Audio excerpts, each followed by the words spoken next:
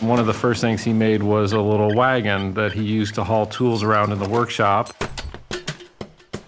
That's Robert Passon, the CEO of Radio Flyer. He's talking about his grandfather, Antonio Passon, who came from a long line of Italian cabinet makers.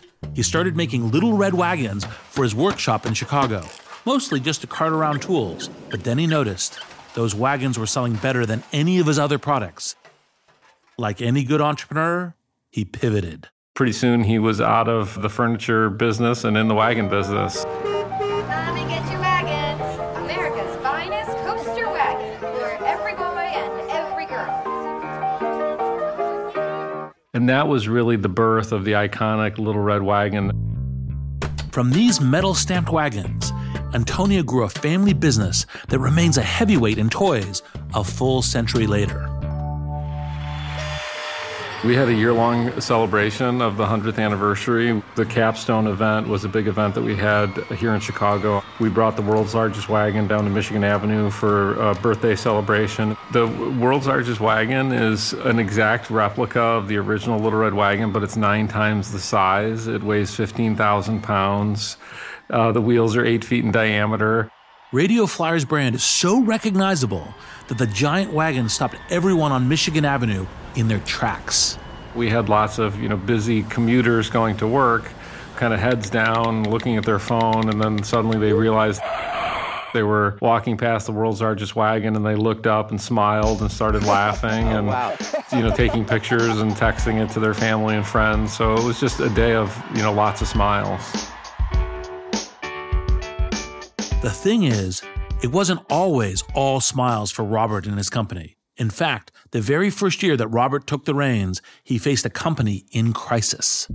The company had been doing well for 70 plus years, but a lot of things were changing, and we had to change too. And one of the crisis moments that happened in my first year was that competitors came out with plastic wagons, and we didn't really see it coming. Plastic wagons are an existential threat when your company makes wagons from wood and steel. Those materials were part of Radio Flyer's heritage and identity. They had defined the company for decades, but time stops for no one, and it brings with it a never-ending parade of new threats. Robert knew he would have to take a new look at his family's company. He would have to distinguish between the essential elements that were truly core to the company's soul and the traditions that were holding them back. And he would have to do this again and again, because even the most successful companies face setbacks and stumbles as they inch their way towards a centennial celebration. In studying, with humility, these companies that have staying power, I believe this is the secret to longevity in business. You can scale a business that lasts a century or more, but you have to learn to rise and fall and rise again. Forget being a unicorn and learn to be a phoenix. You got to have incredible talent at every position. It's like this huge push. There are fires burning when you're going home. Can you believe it? Such an idiot. And then you go back to, this is totally going to be amazing. There are so many easy ways. So what to do. I have no idea what to do. Sorry, we made a mistake. But you have to time it right. Oops. Working out of a 3-bedroom apartment. Stuff that just seems absolutely nutballs 10 years later. It's like, well, that's just how you do it. We haven't made it. Just how you do it. This is Masters of Scale. Hi, listeners. It's Erica Flynn, VP of Alliances and Audience Development at Wait What, the company behind Masters of Scale.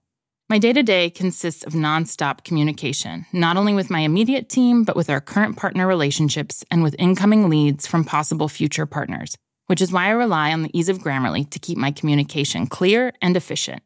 One confusing email can turn into several confused replies, which can turn into an unexpected meeting which no one wants, needs, or has time for. Having Grammarly on hand as my trusted AI writing partner not only streamlines my extensive to-do list, it minimizes miscommunication by quickly and efficiently synthesizing information and carefully curating tailor-made responses to specific groups. In fact, companies that use Grammarly to communicate can save 19 days per year per employee. Grammarly eases the writing process. It's a writing partner from the blank page to the last word typed before hitting send. Join me and over 70,000 teams who trust Grammarly to work faster, hit their goals, and keep their data secure.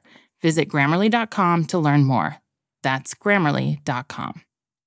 I'm Reid Hoffman, co-founder of LinkedIn, investor at Greylock, and your host. And I believe you can scale a business that lasts a century or more, but you have to learn to rise and fall and rise again. Forget being a unicorn, learn to be a phoenix. In my world, we talk a lot about unicorns, startups valued at $1 billion or more. But there's another measure of exceptional greatness and rarity, a company, let's call it a phoenix, that lasts 100 years or more. And to be that kind of company, you have to plan for the long term. You have to build resilience. Like a phoenix, you'll inevitably soar upward and crash, and then reinvent yourself from your own burning ashes. To be clear, phoenix companies don't actually die, but they do suffer the inevitable slings and arrows of outrageous fortune. They last because they demonstrate an extraordinary ability to bounce back. We don't talk about this much in Silicon Valley, where I've spent my career. We tend to champion the pioneers, the inventors who build a crazy idea from scratch and create their own market as they scale wildly. You might hear founders say they want to build a brand with impact, a brand that endures. But most of them say that as they throw themselves off a cliff and try to build an airplane on the way down.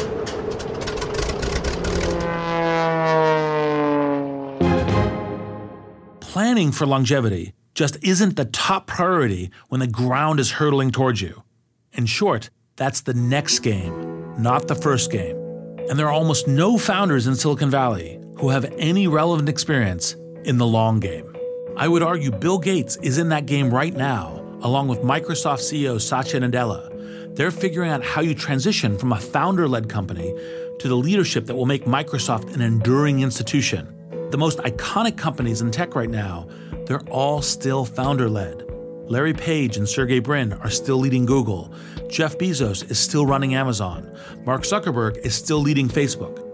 We in tech are only just beginning to ask ourselves, how do you build a business that thrives for a century or more?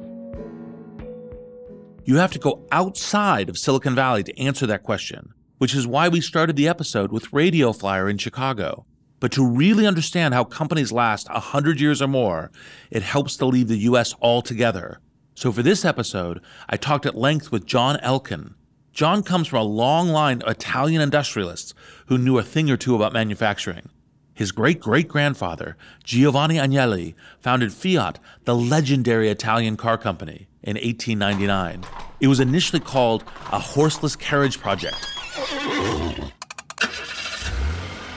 His grandfather, Gianni, later scaled the company until it single-handedly accounted for nearly 5% of Italy's GDP. As the fourth-generation leader of an iconic heritage brand, John knows firsthand just how unlikely it is for a company to survive and thrive for this long. He shares some fascinating statistics about the rate of failure amongst companies as a whole. First of all, is if you look at the companies in the U.S., from the 1950s, which were listed, it's really close to 29,000. Of those 29,000 companies, 78% today don't exist anymore. Now, half of those were merged and acquired, but the other half really just ended their existences.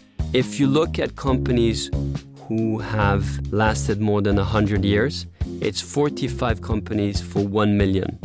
And if you look at companies who've lasted 200 years, it's one company out of 1 billion. So the likelihood of survival is really very, very low. It gives you a new perspective on the word unicorn, right? In tech, that's what we call a startup valued at $1 billion. There are dozens of them right now, and I can name lots of them off the top of my head. But a company that lasts 200 plus years?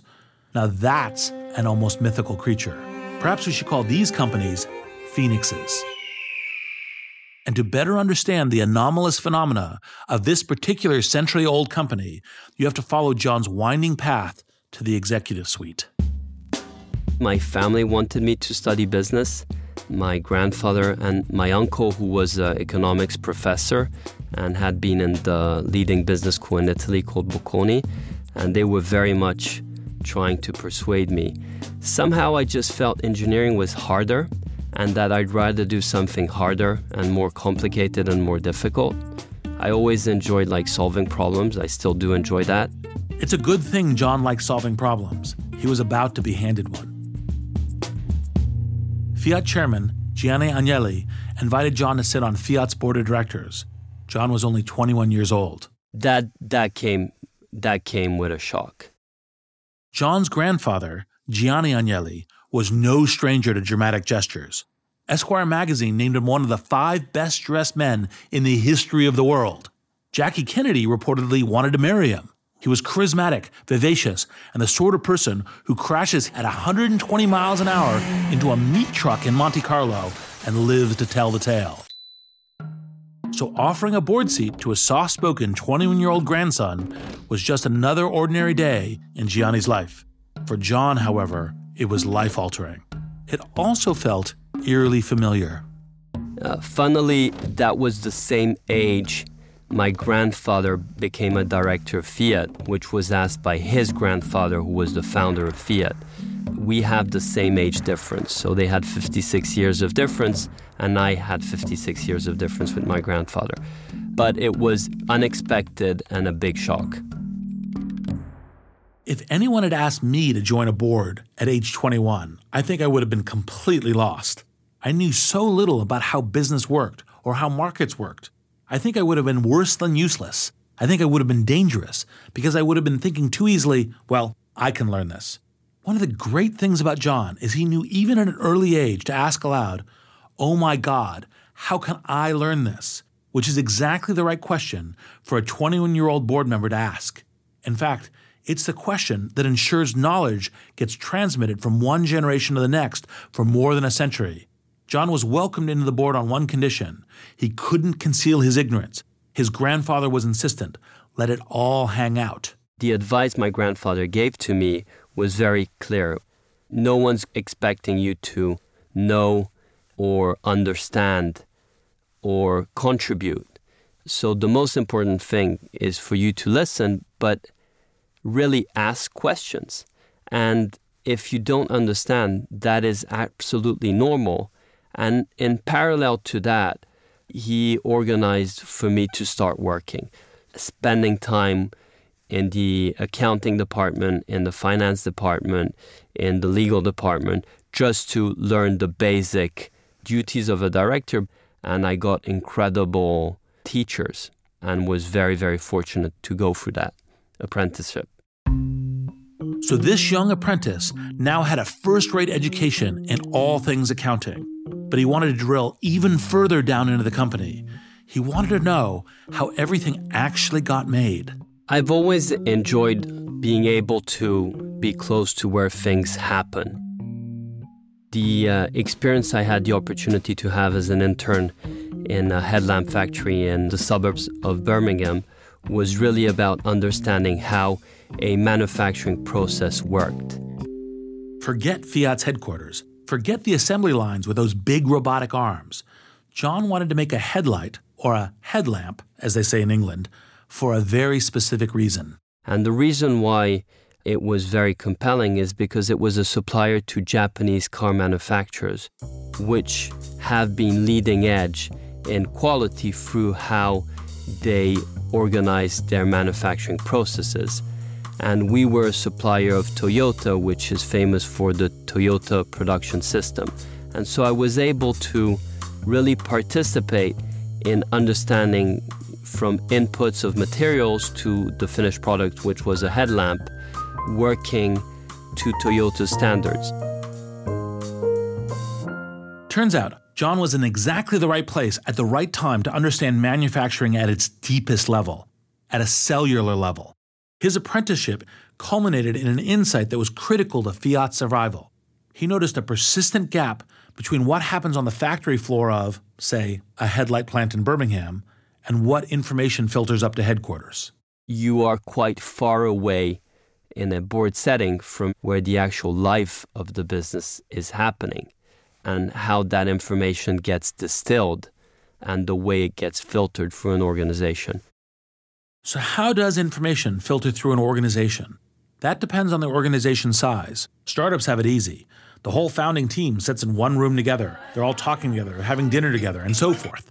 Then you get big enough to create a common infrastructure where newcomers can search for information from one big data dump that's passing for a company archive. Does anybody know my password? Maybe it's a general Slack channel, or maybe a shared Microsoft OneDrive. Then as you get to the next level of scale, you have to start pushing information. So you actually have to start holding team meetings and broadcasting your decisions from the top and getting intentional about what you broadcast. Then you have to go beyond the team meetings and create a dedicated channel of communication for each team. You're broadcasting information to select groups of people. In addition to that, you're gleaning selected information from them. You're trying to form a heat map for the company, and you're constantly asking yourself, what are the burning questions? What haven't I asked? In short, information doesn't naturally flow to the majority of people, including the people at the top. The bigger the organization gets, the more vigilantly you have to know how and where the information flows and whether you've been left out of the loop. It's lucky that John had a natural curiosity in this sort of information theory of the organization, because he would soon have to pressure test Fiat's entire system of communication on his own. At age 29, he still considered himself an apprentice. His family, on the other hand, gave him a sudden and unexpected promotion. And as I was doing the apprenticeship, sadly my grandfather started to not be well, and the business also was in difficulties. So I quit my job, and in 2002 I came back to Turin to be close to him, to be close to the business. And he passed away in 2003, and then my great uncle, his younger brother, who was his successor, passed away in 2004. And so the historical family leaders within a year passed away, and I ended up, despite being very young, to be within the family the person closest to the business. And so that's how I became, at a very young age, responsible for it, which was really a combination of being the more involved and also, sadly, because there was really nobody else. I often compare starting a company to jumping off a cliff and assembling the plane on the way down. And you might think that John, as heir to a multi-billion-dollar company, has it far easier than a startup founder. He gets the plane fully assembled. All he has to do is keep it at cruising altitude. But here's the thing. I know how to build a plane from scratch. I thrive on that adrenaline rush. I wouldn't be too thrilled if I was force-marched into a cockpit of an aging 747 and told to fly while seeing every warning light flashing red. My instinct would be to grab a parachute, jump, and build a new plane. John, on the other hand, has no escape plan. It got very dark. That first year and a half was terrible. The company was doing badly. It had a lot of debt, and we were mainly indebted with commercial banks, Italian commercial banks, which were worried about the instability that lack of leadership had. We had changed 4 CEOs from 2002 to 2004. And the last CEO, when my great uncle passed away, wanted to do a deal with the banks, diluting us and in effect taking control of the company. So the first thing I had to deal with was really face that. How do you face that? First, you need a founding team that's prepared for evasive maneuvers. Luckily, our family was very strongly committed to the business and had no intentions of being taken out. This commitment to the business, to finding a solution and doing whatever it takes to navigate your way through, that commitment is hard to measure as an organizational attribute, but it's essential for any company that wants to go the distance. You will rise and you will inevitably fall. Things may get ugly along the way, and if you're going to rise again, you need this commitment. It's one of the unique advantages of a family-run company. Success and failure are personal. It's both a law of physics and a law of business. What goes up must eventually come down. And when you're in a deep downturn and you intend to rise again, you're going to need a specific kind of person on your side. Nearly every great turnaround story begins with the same heroic figure, the truth teller.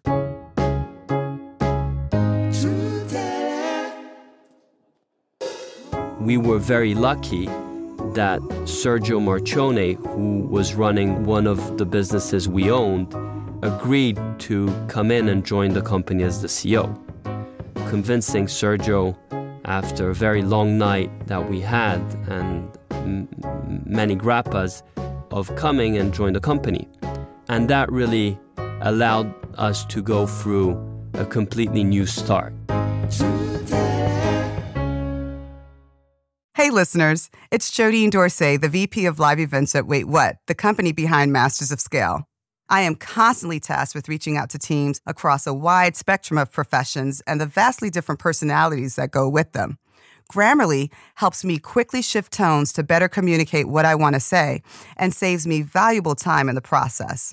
Our upcoming Masters of Scale Summit event features top-tier speakers from CEOs to founders to political leaders. Grammarly's ability to produce on-brand writing helps me properly prepare for each and every thought leader I interact with on stage. It lets me generate the most exciting specialized content for our audience. In fact, teams that use Grammarly report 66% less time spent editing marketing content, which I've seen firsthand with my Summit team. Join me and over 70,000 teams who trust Grammarly to work faster, hit their goals, and keep their data secure. Visit Grammarly.com to learn more. That's Grammarly.com. How did you know that Sergio, like you're young, you must have an instinct for these things, but how did you know Sergio was the right guy? And then, in addition to lots of grappas and a very long night, how did you decide to go into this battle together? So Sergio had run SGS, which is a company we owned, and had been very successful in turning it around.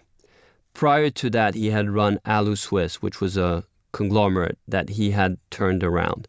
So he had very successful experiences in turning around complex organizations. Secondly, Sergio was a truth teller, and for the amount of problems we had, having someone who was a truth teller was a breath of fresh air. His aptitude in being very honest really led to the extraordinary turnaround from 2004 to 2008 that Fiat went through. And I think the grappas helped convincing him. In grappas, veritas. And Sergio almost embodies the archetype running through every great story of a company turnaround. But this figure isn't required in turnarounds alone. In fact, any key executive who's grown a startup to massive scale must be, by nature, a truth teller. Your organization cannot adapt and cannot survive for long unless you have a truth teller at the top. And that executive team must also tell the truth to the people around them, and so on, up and down the chain of command. Hard truths should fly like an electric charge throughout the organization. And Sergio hit Fiat like a defibrillator. Clear. Sergio has always been someone who likes challenges and also has a profound dislike of situations which are not working well.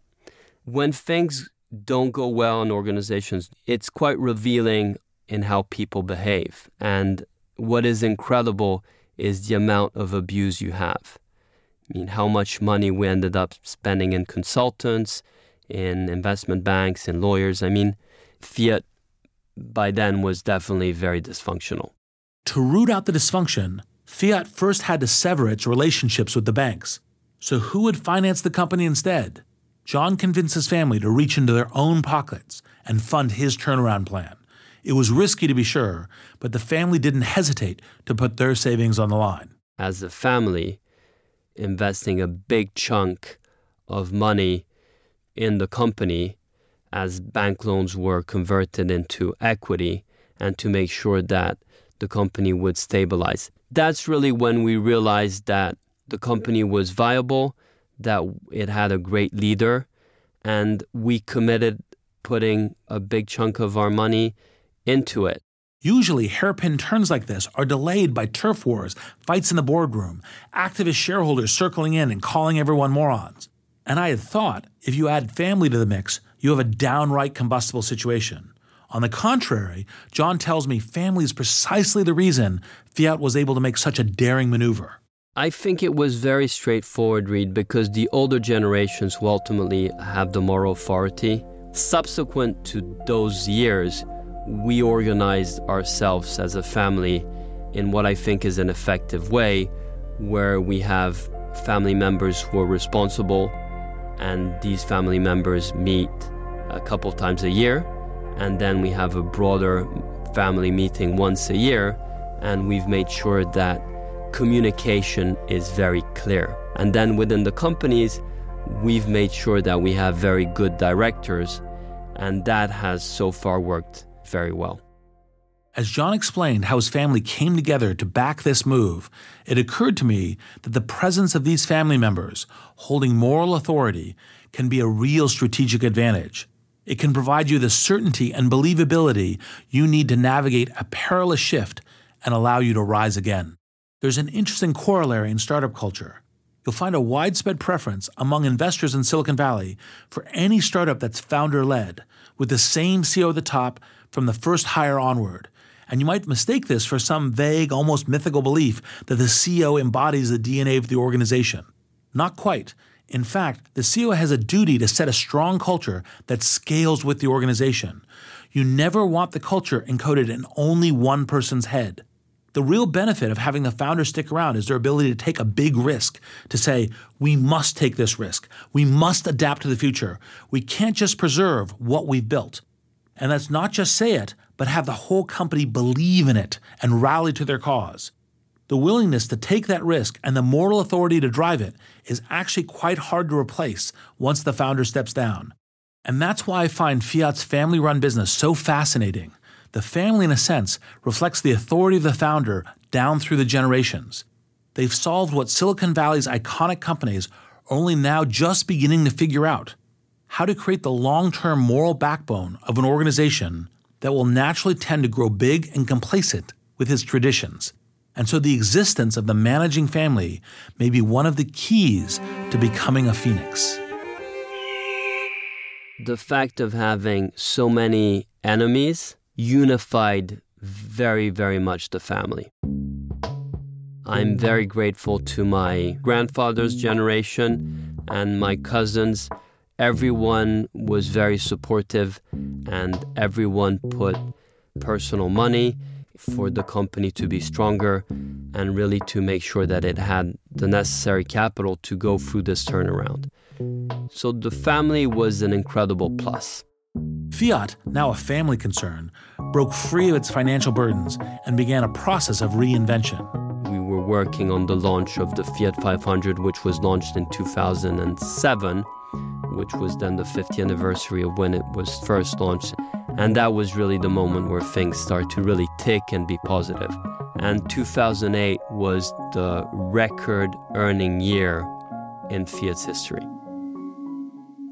2008 also happened to be the year of global financial meltdown, as I pointed out to John. Out of one frying pan into another. Exactly. So 2008, which should have been Fiat's banner year, was instead the year of Fiat's fire sale. We went through a massive exercise of simplifying. We had too many companies.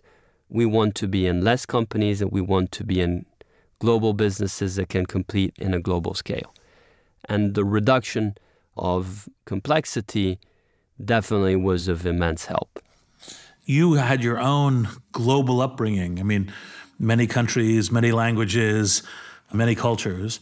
How did you kind of map between which are the global opportunities, which are the right businesses of the future to focus on within the family portfolio? So I'll answer you in two ways. The first one is, the reality is when you need to sell companies, you generally sell the good ones. And so there are many businesses that we had to sell because you're in no positions of choosing. The ones which we were left with, we then prioritized on the ones which we had a fair chance of competing on a global basis. If you're an enthusiastic listener of the show, you may recall our episode with PayPal co-founder Peter Thiel. He encourages entrepreneurs to escape the competition by pursuing a wildly original idea. And you really should do that to the extent you can. But to be clear, even the most innovative companies must imitate their competitors. In fact, Silicon Valley companies study their competitors quite intently. How do you build a good server infrastructure? How do you build good data centers? What are you doing in terms of emerging technologies? Your competitors can give you a clue. So that kind of engagement with the competition is actually, I think, true for everybody.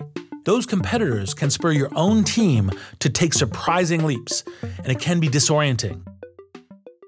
To travel forward, you must travel backward in time and rediscover the traditions that really constitute the core of your business. John has an interesting term for this experience.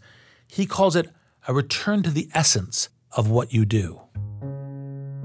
I think it's important to stick to the core and the essence of what the organization is. Try and listen to very limited number of people because everyone ends up having his opinion. So as you go back to the essence, you somehow find a lot of the answers. And I think the truth-telling, being very candid about the problems, being very open about the issues, and then building the confidence that, you can overcome it. Things get resolved. So one of the issues that had occurred was really that global markets opened up. And so Fiat, which we were really a diversified conglomerate with very strong market positions in Italy, faced incredible competition from outside. And the big change was really to open up to competition and not to fear competition, but really to engage with it.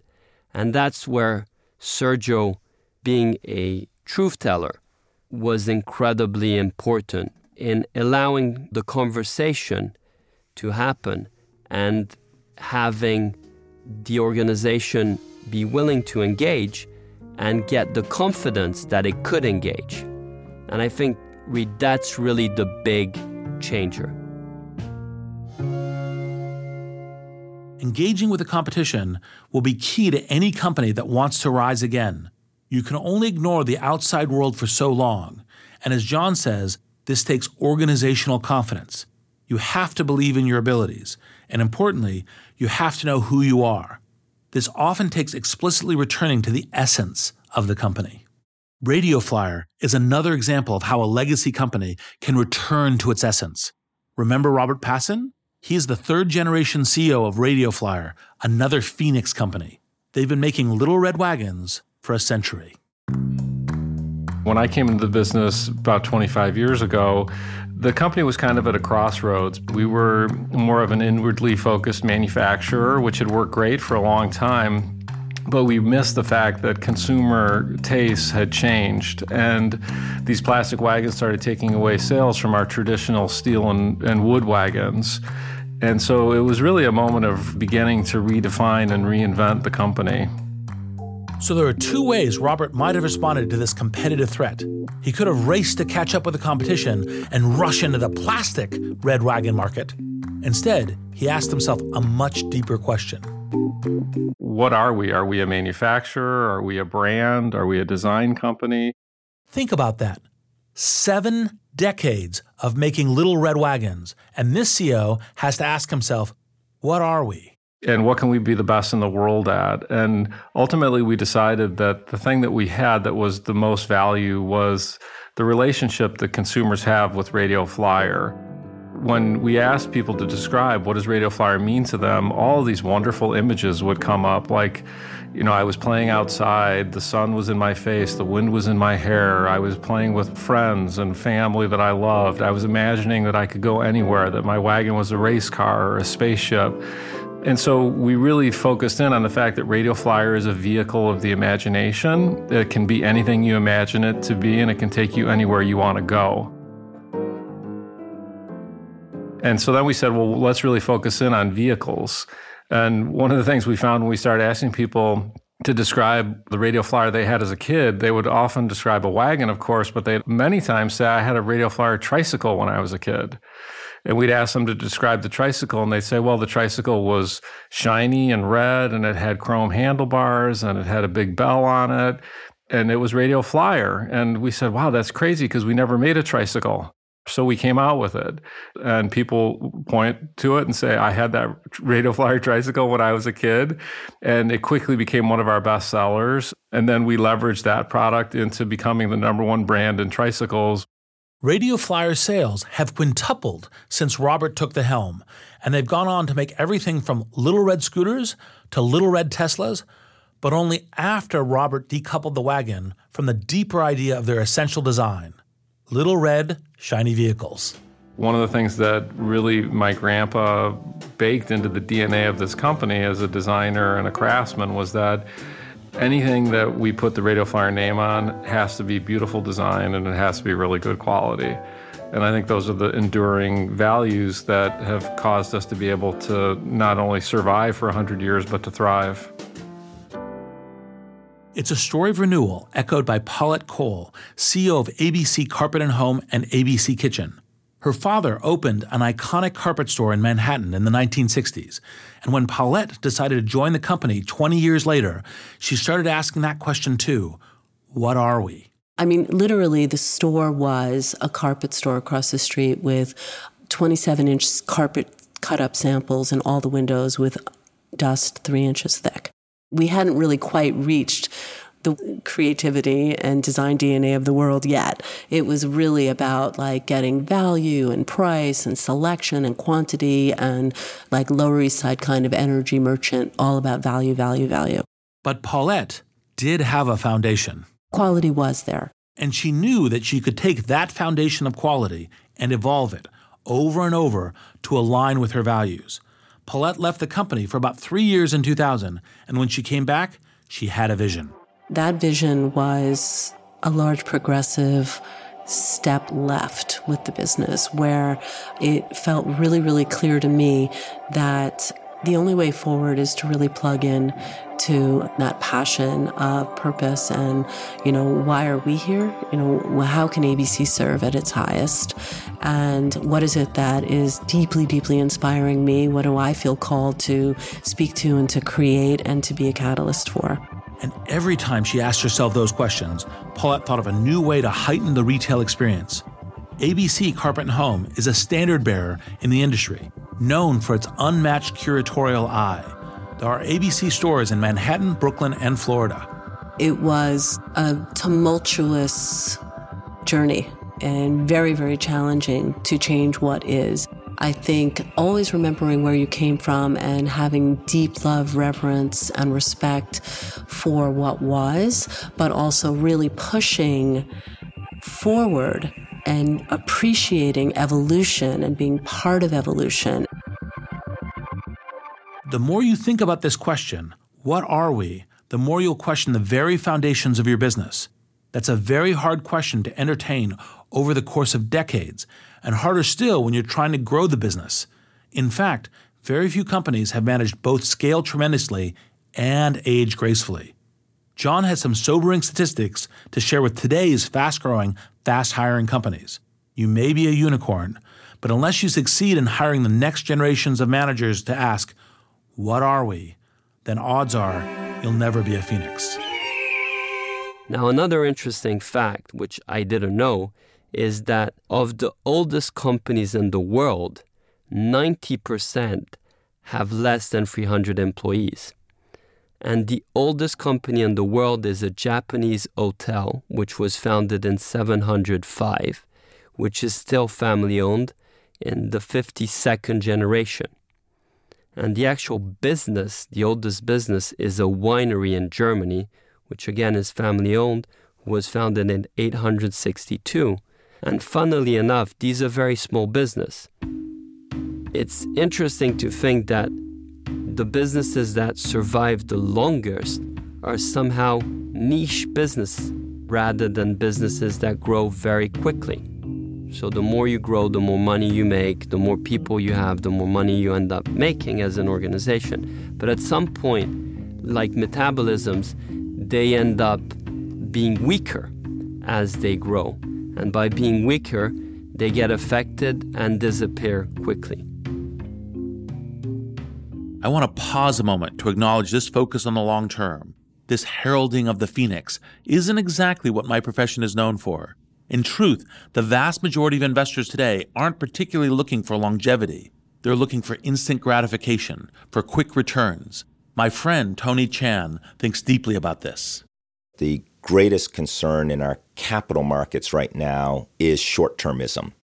Tony's the CEO and managing partner at Q-Ball Group, a venture capital firm based in Boston, and he sees short-termism as a real risk to the future phoenixes.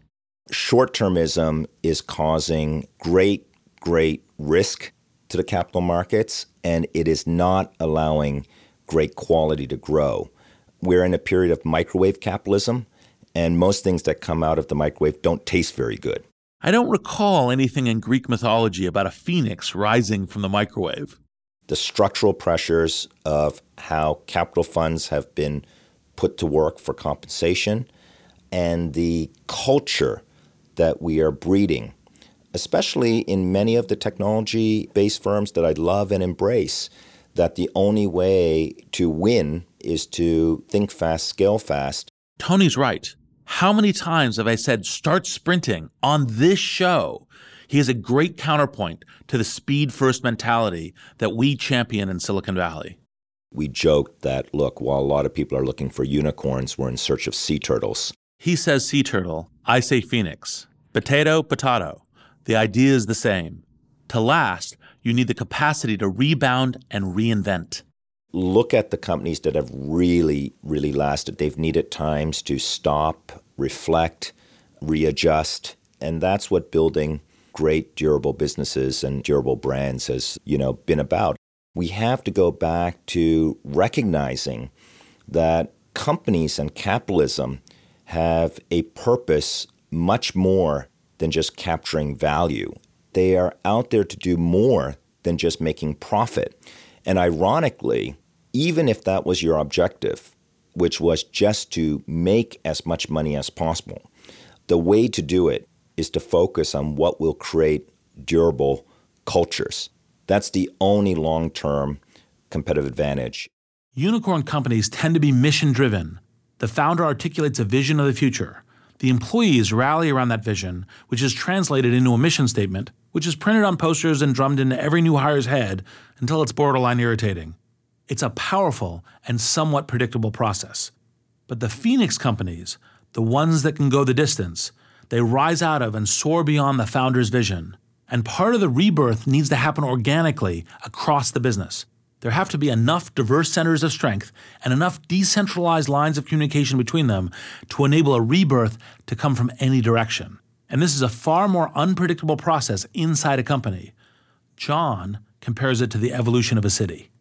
Well, cities, as they scale, develop into much stronger entities. And one of the reasons for this is that cities are multidimensional, which companies tend not to be. And so as I was thinking about that, one of the secrets that we've had is that we've somehow been multidimensional in the sense that we've been in multiple businesses in multiple geographies. Think about it.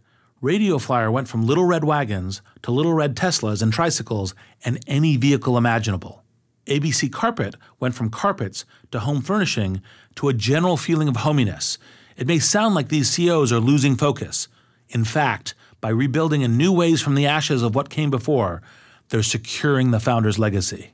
And you could argue that you have some very strong decentralized organizations where they end up being multidimensional, and within each dimension their focus. And somehow they're able to be more innovative and be able to be less rigid, like somehow cities tend to be, at least the ones that actually scale.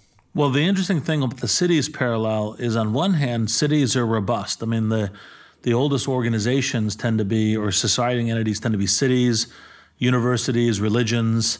But one of the things that's interesting when you think about that is cities tend to be generally strong and vibrant, but when they get into trouble, they get into serious trouble. I mean, Detroit, right? Other kinds of places where all of a sudden the city gets like, if the robustness breaks, then it's in real trouble. Yeah. But what's interesting about that, those cities were very much built only on one point of strength.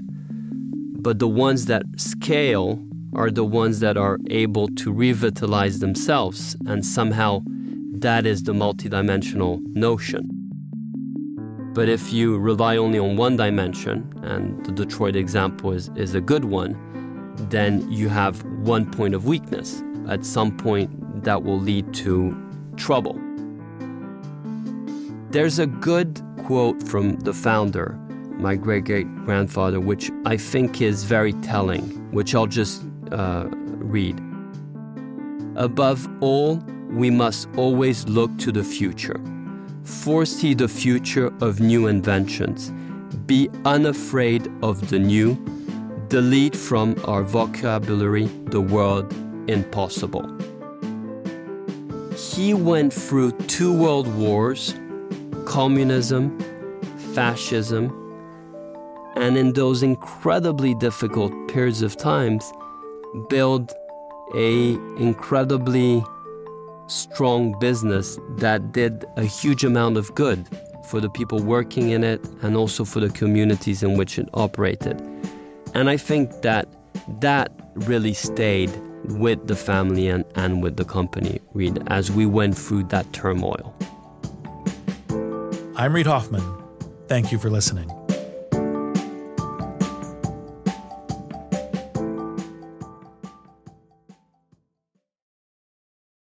Hi, everyone. It's Jeff Berman, CEO of Wait What and co-host of the Masters of Scale podcast. Like many of you, my to-do list changes by the minute. Whether I'm working with partners or hashing out legal documents or brainstorming with our team, there is never a shortage of tasks that require attention and constant communication. Like Masters of Scale co-host Reid Hoffman, I know artificial intelligence is a huge part of our future, and Grammarly is an enterprising leader in AI. With Grammarly, what used to take a few hours only takes a few clicks. It's like having a collaborator for my writing, helping me generate better first drafts and tailoring messages to our specific audiences. It's not only a superior AI tool, it is a safe AI tool. And as a CEO, security is always top of mind. Grammarly has 14 years of experience and a business model that never sells our data. Security has been a priority since day one and continues to be integral to Grammarly's values today. Join me and over 70,000 teams who trust Grammarly to work faster, hit their goals, and keep their data secure. Visit Grammarly.com to learn more. That's Grammarly.com. Masters of Scale is a Wait What original. Our executive producers are June Cohen and Darren Triff. Our producers are Dan Kedme, Chris McLeod, Natalie Chang, Jenny Cataldo, and Ben Manila. Our supervising producer is Jay Punjabi. Original music and sound design is by the Holiday Brothers. Mixing and mastering by Brian Pugh. Special thanks to Chris Ye, Elisa Schreiber, David Sanford, Saida Sepieva, and Stephanie Kent. Visit mastersofscale.com to find the transcript for this episode.